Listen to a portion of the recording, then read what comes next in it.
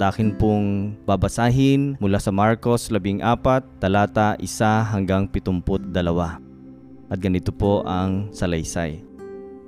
2 araw na lamang at pista na ng Pasko at ng tinapay na walang pampaalsa. Ang mga punong pari at mga tagapagturo ng kautusan ay patuloy na naghahanap ng paraan upang maipadakip si Jesus ng palihim at maipapatay. Huwag sa kapistahan at baka magkagulo ang mga tao, sabi nila. Nasa Bethania noon si Jesus sa bahay ni Simon na may ketong. Habang siya ay kumakain, dumating ang isang babaeng may dalang isang sisidlang alabastro na puno ng napakamahal na pabango mula sa katas ng purong nardo. Binasag niya ang sisidlan at ibinuhos ang pabango sa ulo ni Jesus. Nagalit ang ilang naroroon at sila'y nag-usap-usap. Bakit niya inaksaya ang pabango?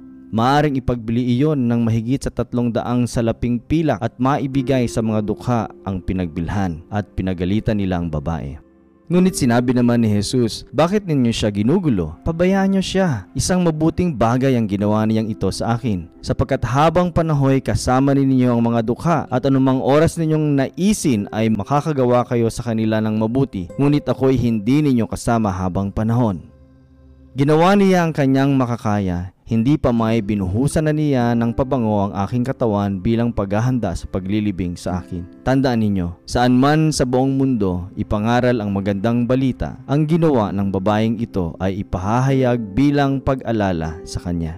Si Judas Iscariote, nakabilang sa 12, ay pumunta sa mga punong pari upang ipagkanulo si Jesus. Natuwa sila nang marinig nila ang alok ni Judas at nangakong bibigyan siya ng salapi. Mula nooy, humanap na si Judas ng pagkakataong maipagkanulo si Jesus.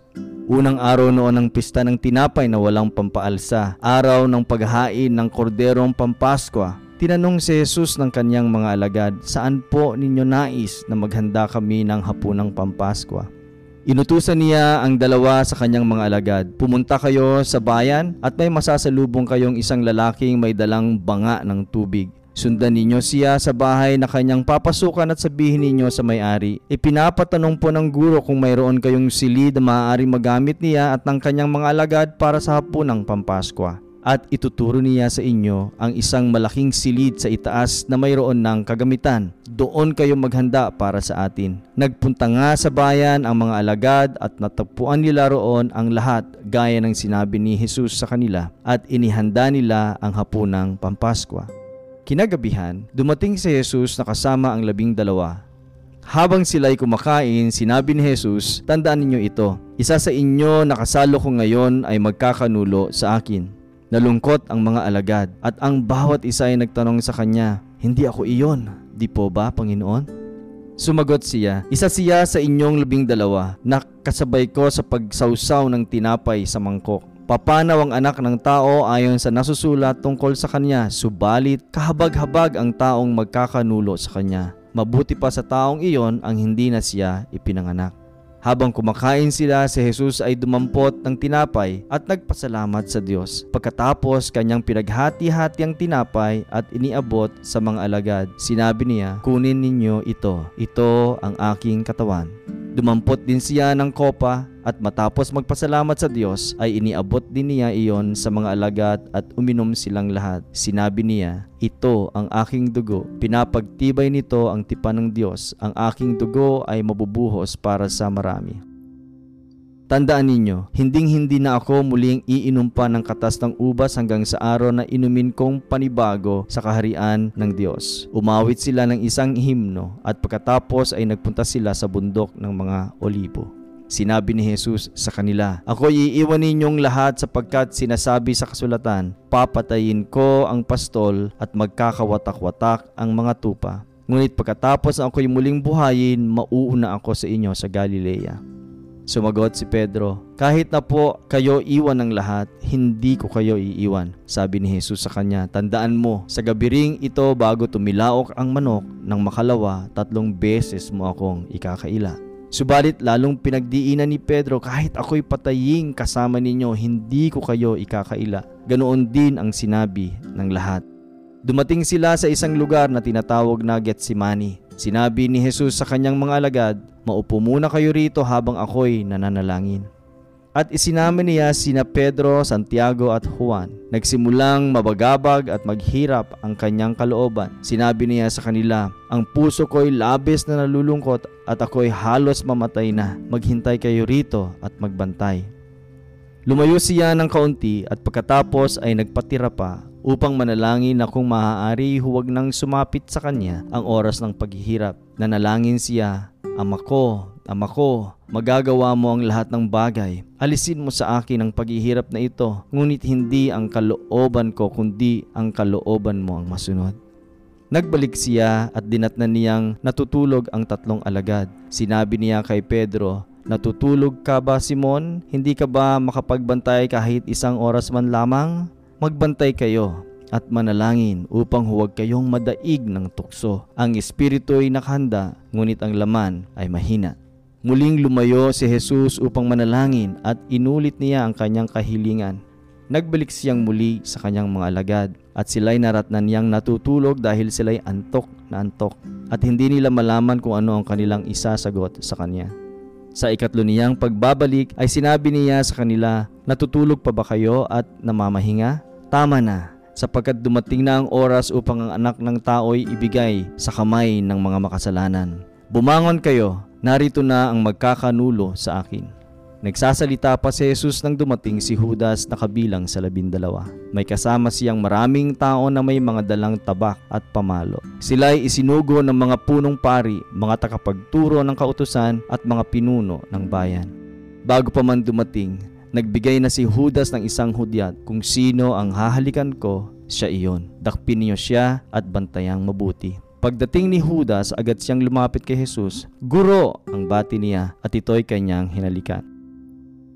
Agad ngang sinunggaban at dinakip ng mga tao si Jesus. Bumunot ng tabak ang isa sa mga nakatayo roon at tinaga ang alipin ng pinakapunong pari at natagpas ang taingan niyon. Sinabi ni Jesus sa mga tao, "Ako ba'y tulisan at naparito kayong may dalang tabak at pamalo upang ako'y dakpin? Araw-araw akong nagtuturo sa templo at naroon din kayo, ngunit hindi ninyo ako dinakip. Subalit kailangang matupad ang sinasabi ng kasulatan." Tumakas ang lahat ng mga alagad at iniwan siya. Sinundan ni Jesus ng isang binatang walang damit maliban sa balabal niyang lino. Sinunggaban ito ng mga tao ngunit iniwan niya ang kanyang balabal at tumakas na hubad. Dinala nila si Jesus sa bahay ng pinakapunong pari na kung saan ay nagkakatipon na doon ang lahat ng mga punong pari, mga pinuno ng bayan at mga tagapagturo ng kautusan. Si Pedro'y sumunod kay Jesus, ngunit malayo ang agwat niya sa kanya. Nagtuloy siya hanggang sa patio ng pinakapunong pari at naupo upang magpainit sa tabi ng apoy. Katabi niya roon ang mga bantay. Ang mga punong pari at ang buong kataas-taasang kapulungan ng mga Hudyo ay naghanap ng maipaparatang kay Jesus upang siya ay maipapatay, ngunit wala silang makita. Maraming saksi ang nagsabi ng kasinungalingan laban sa kanya, ngunit hindi nagkatugma-tugma ang mga kanilang mga patotoo. May ilang sumaksi ng kasinungalingan laban sa kanya na nagsasabi, "Narinig naming sinabi ng taong iyan, gigabain ko ang templong ito na gawa ng tao at sa loob ng 3 araw ay magtatayo ako ng iba na di gawa ng tao." Ngunit hindi rin nagkatugma-tugma ang kanilang mga patotoo tungkol dito.